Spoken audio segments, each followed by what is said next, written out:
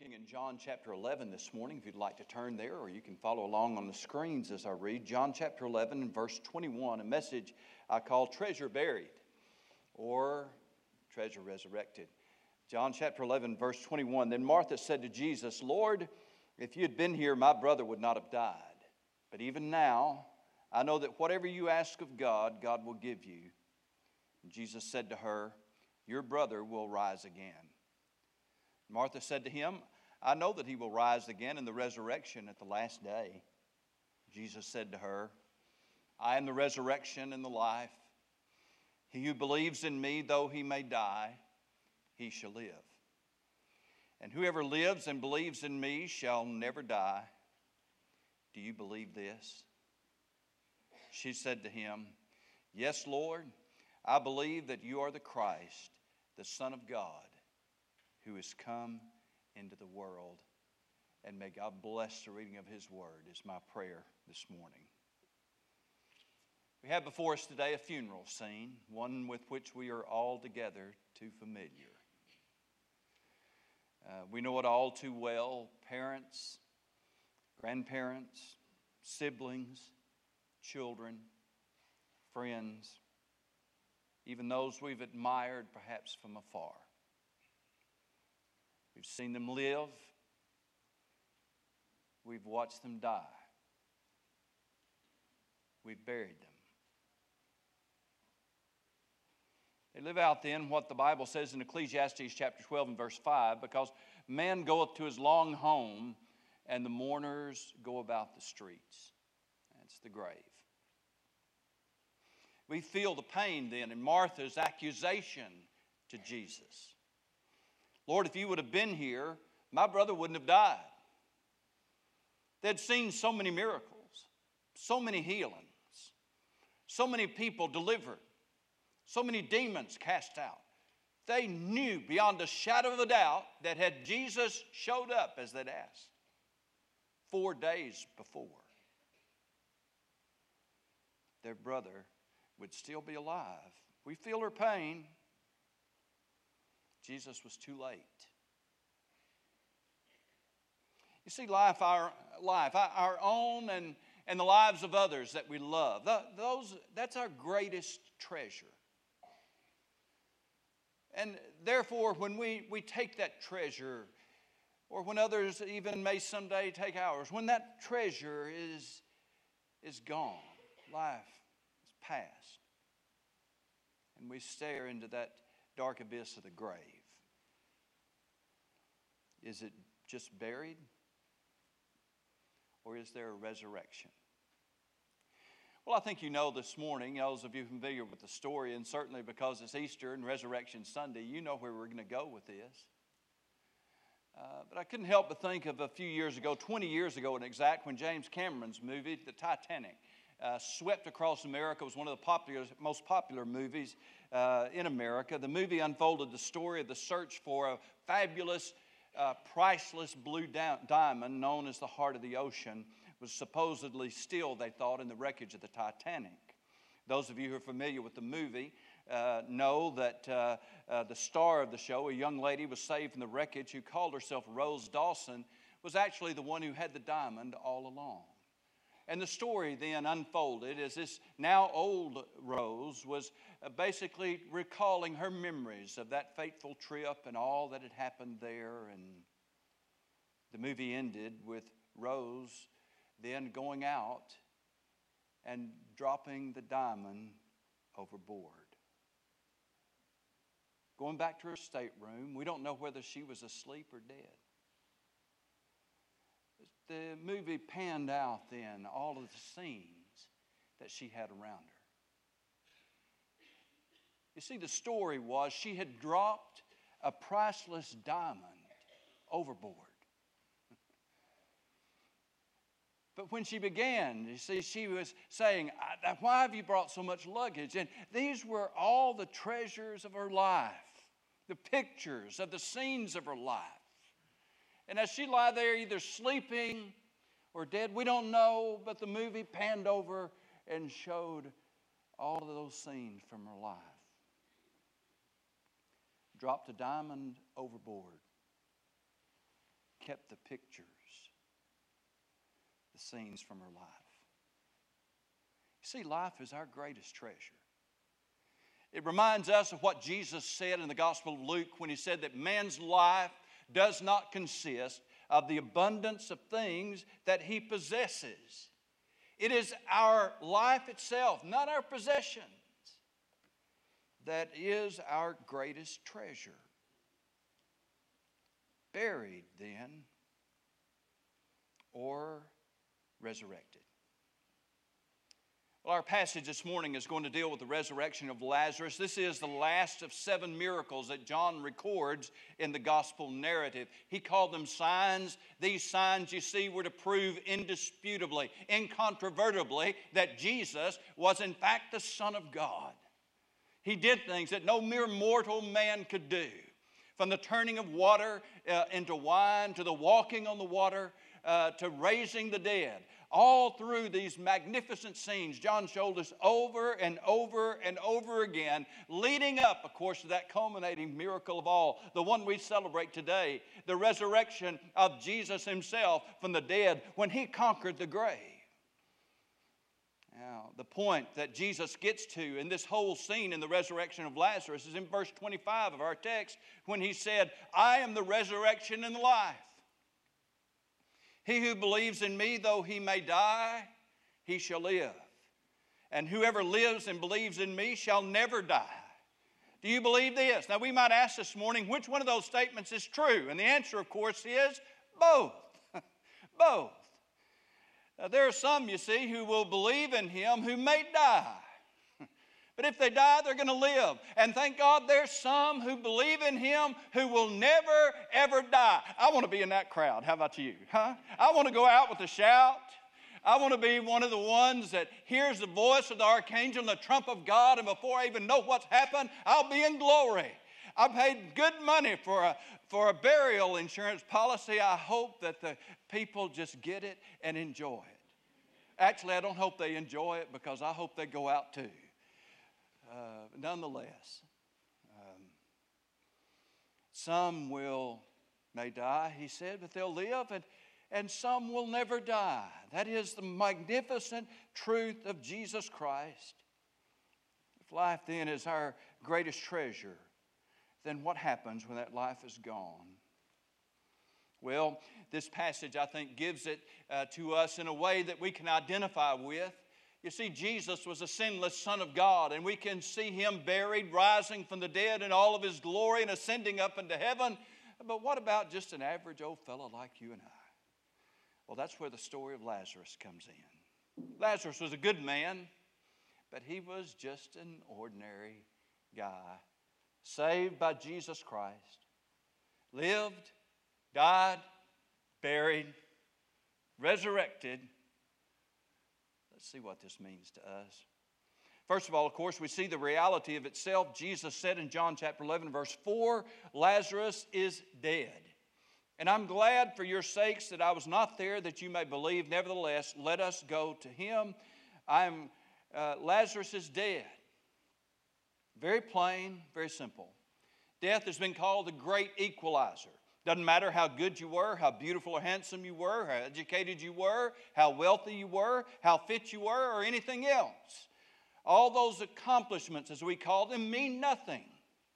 Because that accomplished person is just as dead as that person who may have never had anything that we call accomplishments. No one is deader. No one is the deadest. Death is the great equalizer.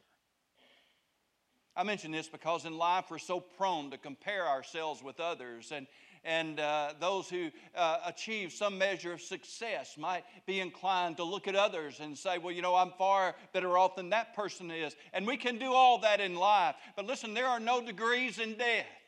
Death is the great equalizer.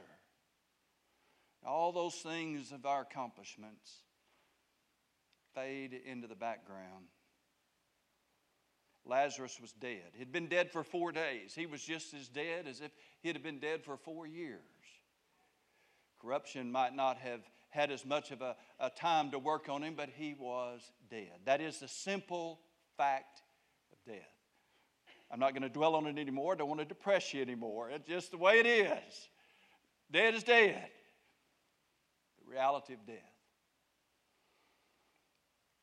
But then there's the solution for death.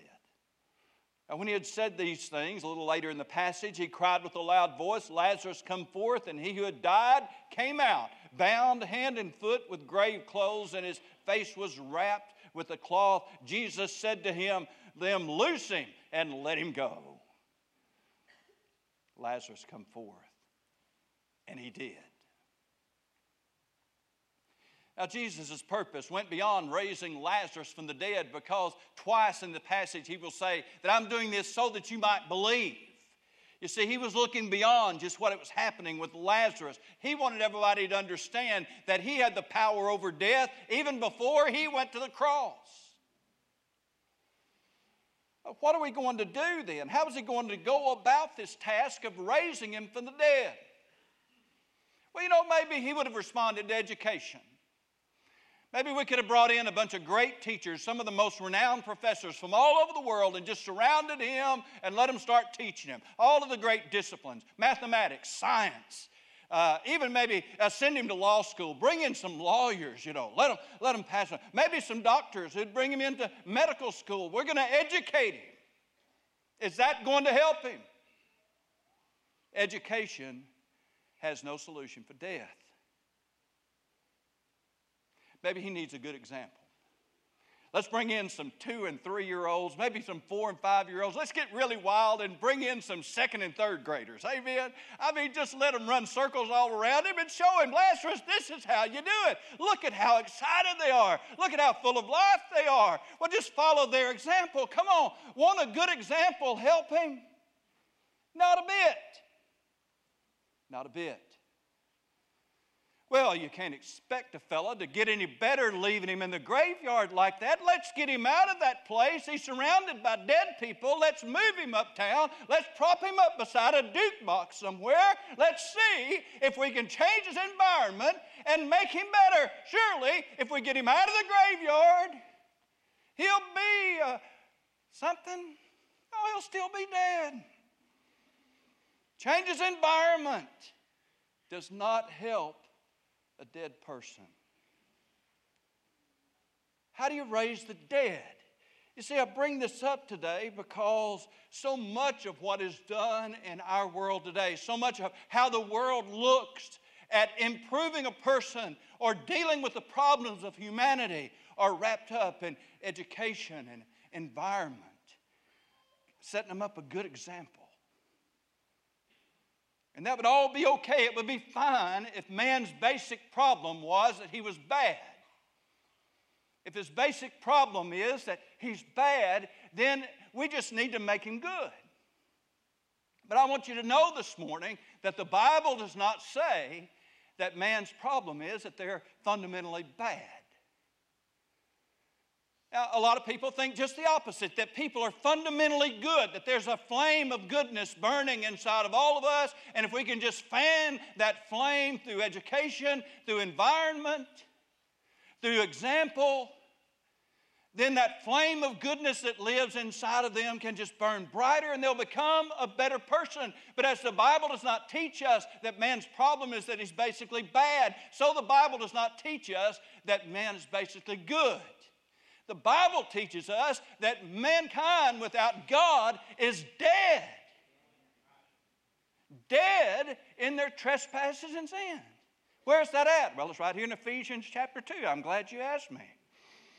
Ephesians chapter 2 and verse 1. And you hath he made alive who were dead in trespasses and sins. Ephesians chapter 2 and verse 4 then tells us the solution.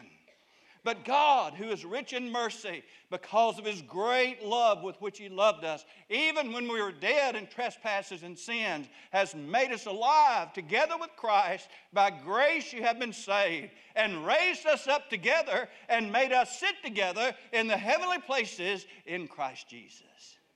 You see, if you're dead, what you need is regeneration and resurrection. And that is exactly what Ephesians chapter 2 tells us happens when you receive Jesus Christ as your Savior. The problem is spiritual death, and only a spiritual resurrection will do. So Lazarus was dead, really dead. He was not only merely dead, he was really most sincerely dead. He needed a resurrection, and that's what he got. But though he was really dead, and then though he was truly resurrected, notice then he was still bound. Verse 43, now when he had said these things, he cried with a loud voice, Lazarus, come forth. And he who had died came out, bound hand and foot, with grave clothes, and his face wrapped up with a napkin. Think about a mummy and you won't be far off. But unlike the mummy in the movies, which were, of course, just made for the movies, they actually wrapped him up with their legs together and their feet together. So Lazarus did not walk out of the tomb. He hopped, maybe rolled around a while. I tell you, I hope God's got it on video. I want to see it. When Lazarus came out, he came out. The Bible says bound head to toe, even his face wrapped in a napkin. He was alive, but he couldn't walk. He was alive, but he couldn't talk. He was alive, but he couldn't see. He was alive, but he couldn't hear well. He couldn't do anything with his hands. They were all wrapped up. He couldn't go anywhere. It was all bound up. And Jesus did not sit there and say, Lazarus, get out of that stuff. Listen, God doesn't call us to be spiritual Houdinis here. He said to those that stand around him, loose him and let him go. What was he bound up in? The grave clothes. They were fitted for death and they were fine for death. They smelled of death. They smelled of the tomb. And it is a picture of what happens when a person is saved from their spiritual deadness and resurrected by the power of Jesus Christ. And yet all of us could give a testimony to the fact that once we were saved, we still had to struggle with the grave clothes. And the longer we spent being spiritually dead, the worse the grave clothes are and the harder they are to get rid of. That's why Jesus said, suffer the little children to come unto me. Listen, if your testimony is like mine, that you were going to church 9 months before you were born, I was saved, as far as I know, the first time that I ever got under conviction and realized that I needed to be saved. I was 7 years old. I have, to my shame, I say, I've done a whole lot more things wrong since I was saved than I ever did before I was saved. But if that's your testimony, thank God for it. Because the longer you wait, the further you go along in life, the more time you spend away from God in spiritual deadness, the more bondage that you pick up from the world. But I've got good news for you. The same Jesus that gives us life gives us liberty. He did not intend for us to live our lives for the rest of our life just alive and hopping along through the world.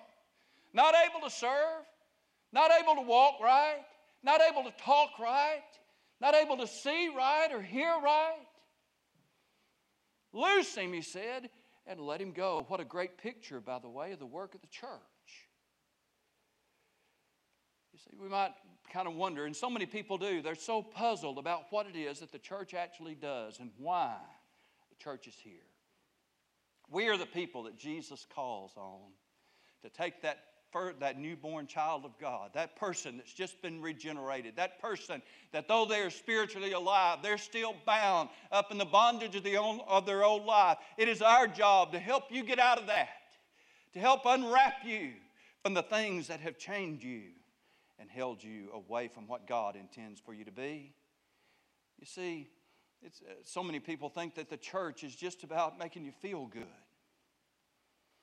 And a place where you can go and enjoy it. And if you enjoy it and if you don't have anything better to do, then church is a good place to go.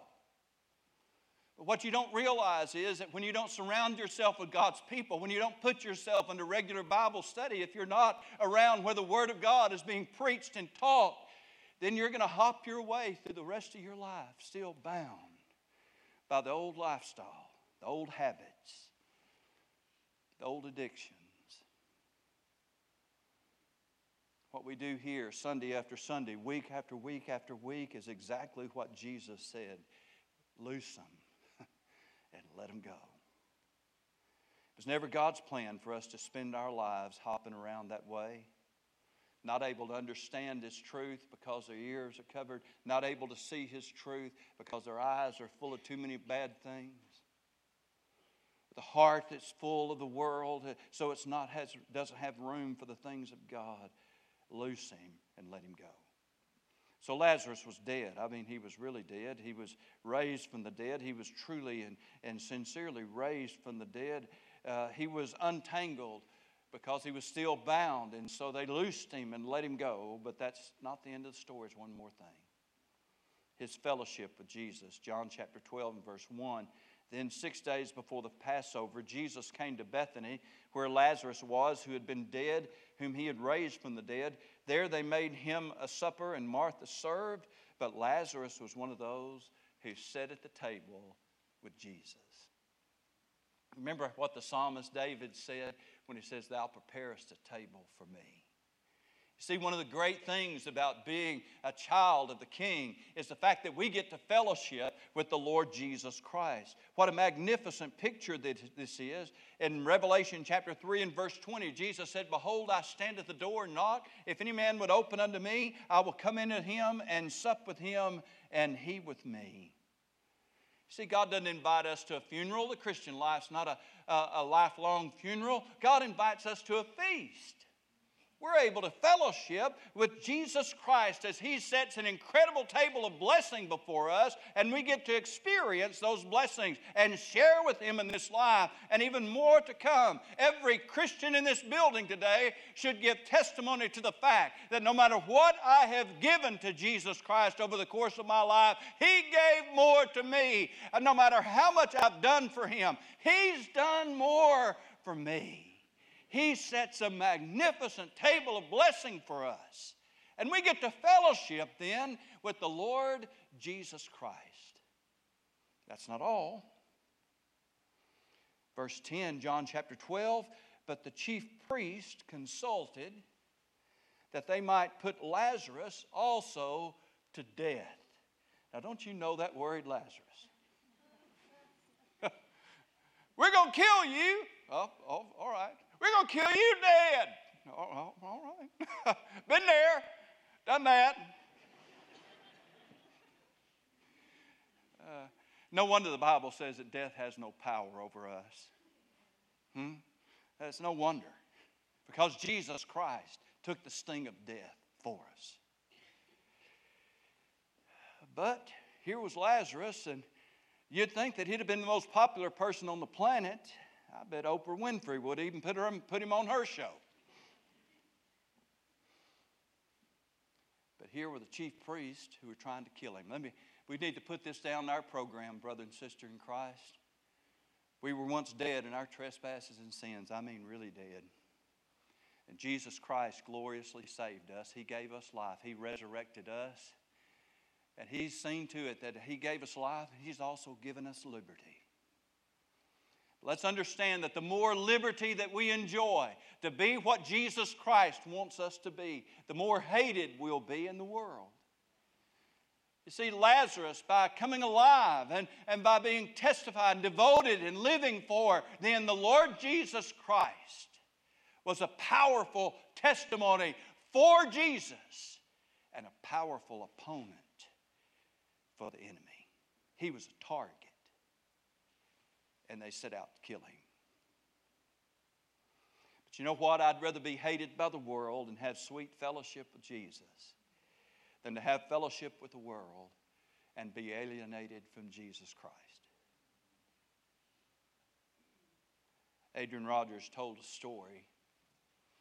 It was ultimately made into a Southern gospel song, so some of you might recognize it from the Southern gospel song, but Before it was a song, it was a sermon. He said, just use your imagination as he tells a story, a fable of the man who was is paralyzed, quadriplegic. He was in a bed and 4 of his friends were going to carry him to see Jesus. But he said, just imagine, this guy, was arguing about it. He said, I just don't think that Jesus can help me. But there's old Eli over there, and Eli tells him, now listen, I was deaf. I couldn't hear, but Jesus healed me, and now I can hear just fine. And the paralytic man, he'd say, but I'm paralyzed all over. That's just your ears. I understand Jesus could help you, but he can't help me. And one of those 4 friends, and his name maybe was John, and he said, well, I was blind. I was blind, but Jesus healed me, and now I can see. And the paralyzed man said, but yeah, John, you can see. You were just blind. I'm paralyzed all over. I can see how Jesus could help you, but he can't help me.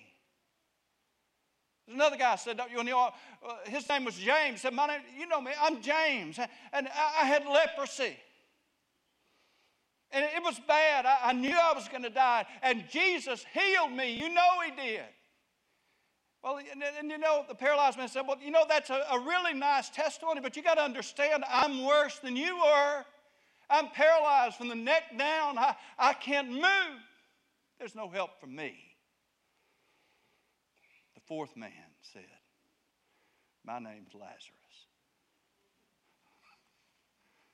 My name's Lazarus.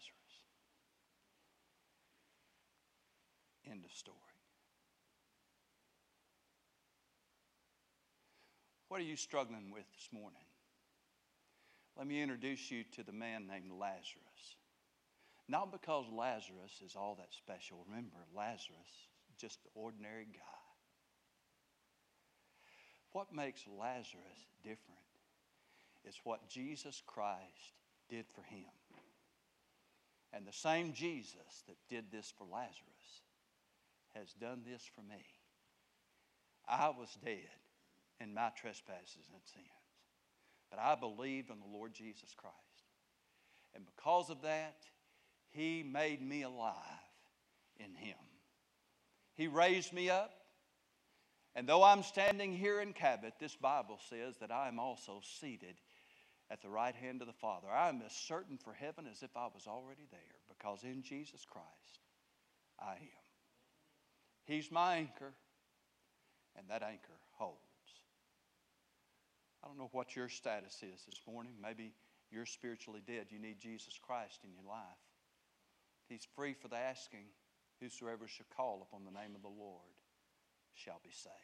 Believe on the Lord Jesus Christ, and thou shalt be saved.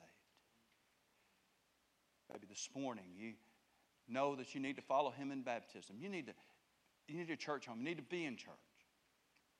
And the reason for that is that though you're absolutely certain you've received Christ as your Savior, you're also absolutely certain that you're still bound up, still in bondage, still struggling to get out of the grave clothes. You need to be in a place where they can help you experience that liberty in Jesus Christ. We want to loose you and let you go today.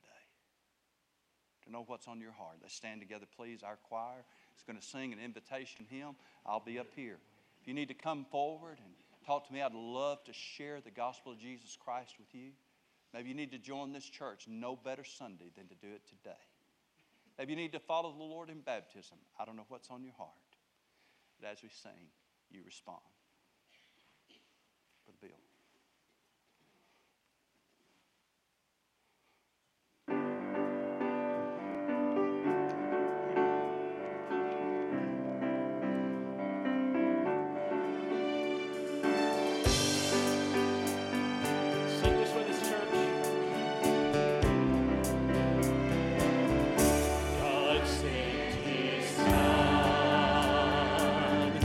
They called him Jesus.